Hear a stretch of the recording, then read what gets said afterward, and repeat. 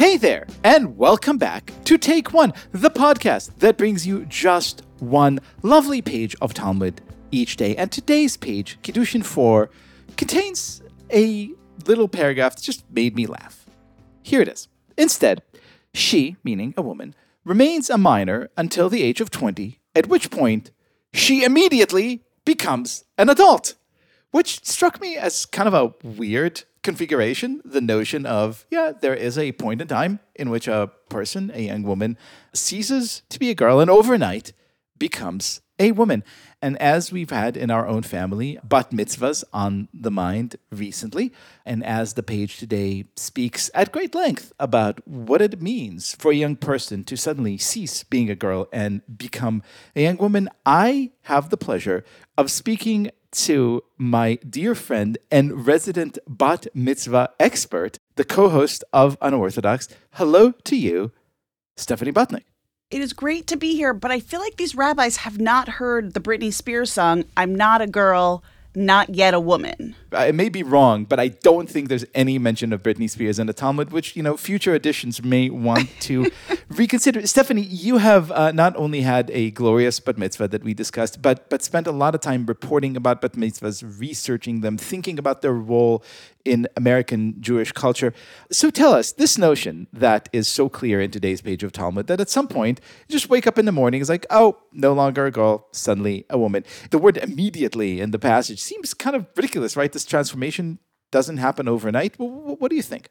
It's so interesting. Well, first of all, they put it at 20, which is not, what we know of as that point. 20 is the new 12. Yes, we've ridiculously put these ages at 12 and 13, which you and I have sparred about whether or not that is the correct time for a young person to become a Jewish adult. But I think it's so interesting that they use this word immediately because it seems somewhat dismissive of the long and uncomfortable, unpleasant process by which young people become young adults. But I do think, I would almost put it at like 23, honestly, when you're out of college and you're like trying to figure out what it means to be a grown-up and live on your own without sort of like the coddled nature of both high school, then college, and you're sort of like maybe in a new city. And so I would actually put it a few years later, but I don't know that the rabbis were necessarily thinking about that post-grad period. I mean, I would put it at the first time your child tells you they hate you.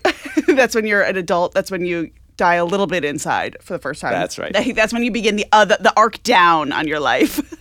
But I think it is interesting that like the bar and bat mitzvah, right? Like this idea that you put in this work, you put in this time, you do these rituals, you practice, you train for what is, I guess, supposed to be like a spiritual marathon. I would argue that it's not necessarily as spiritual as it maybe should be for many young people in America today.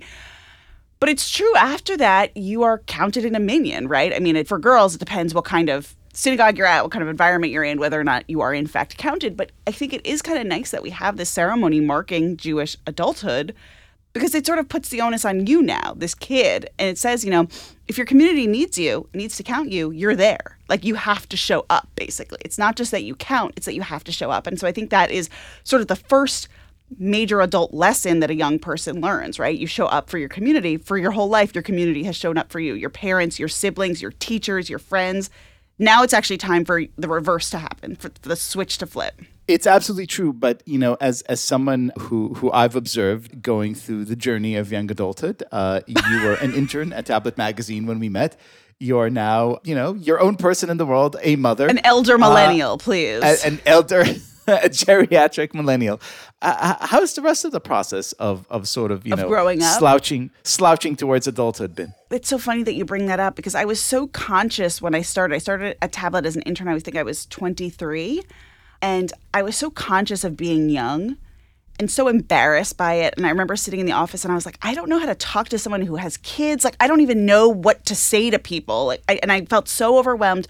First, because I was surrounded by such smart and accomplished people, but also just like feeling so inexperienced, right? Like I didn't know some of the references. I would like Google something to find out what it was. But it's funny now because like what's Blockbuster Video or no, VHS tapes, like things that were like literary references or Jewish references that I didn't know. But in a funny way now, youth is prized in a different way, right? Like our 20-something colleagues are very open about the things that they don't know because it's almost like they don't matter if they don't know them. And so I think that shift is really interesting where youth and sort of the defiance that is inherent in youth is prized in a different way. It was something that I think we sort of like toned down in prior generations, and now it's sort of like being young is the thing. I say that as a almost 36-year-old. And welcome to the other side of the fence where we could look down at the young ones, but let us never stop contemplating the ongoing process that is growing up. Stephanie Butnick, thank you so much for being our guest. It's great to be here to talk about aging, to talk about aging gracefully.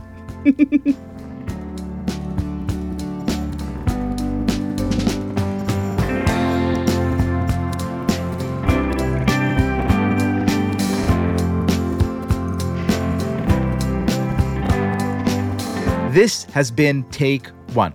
If you enjoy the show, and I hope that you do, please go and rate and review us on Apple Podcasts or whatever platform you use to listen to podcasts, and get your Take One t-shirts and mugs at tabletstudios.com.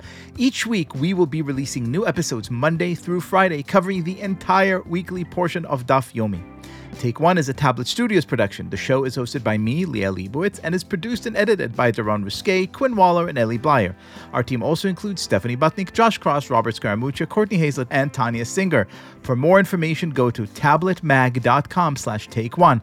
Subscribe to our newsletter at tabletm.ag/take1newsletter, or email us at takeone@tabletmag.com.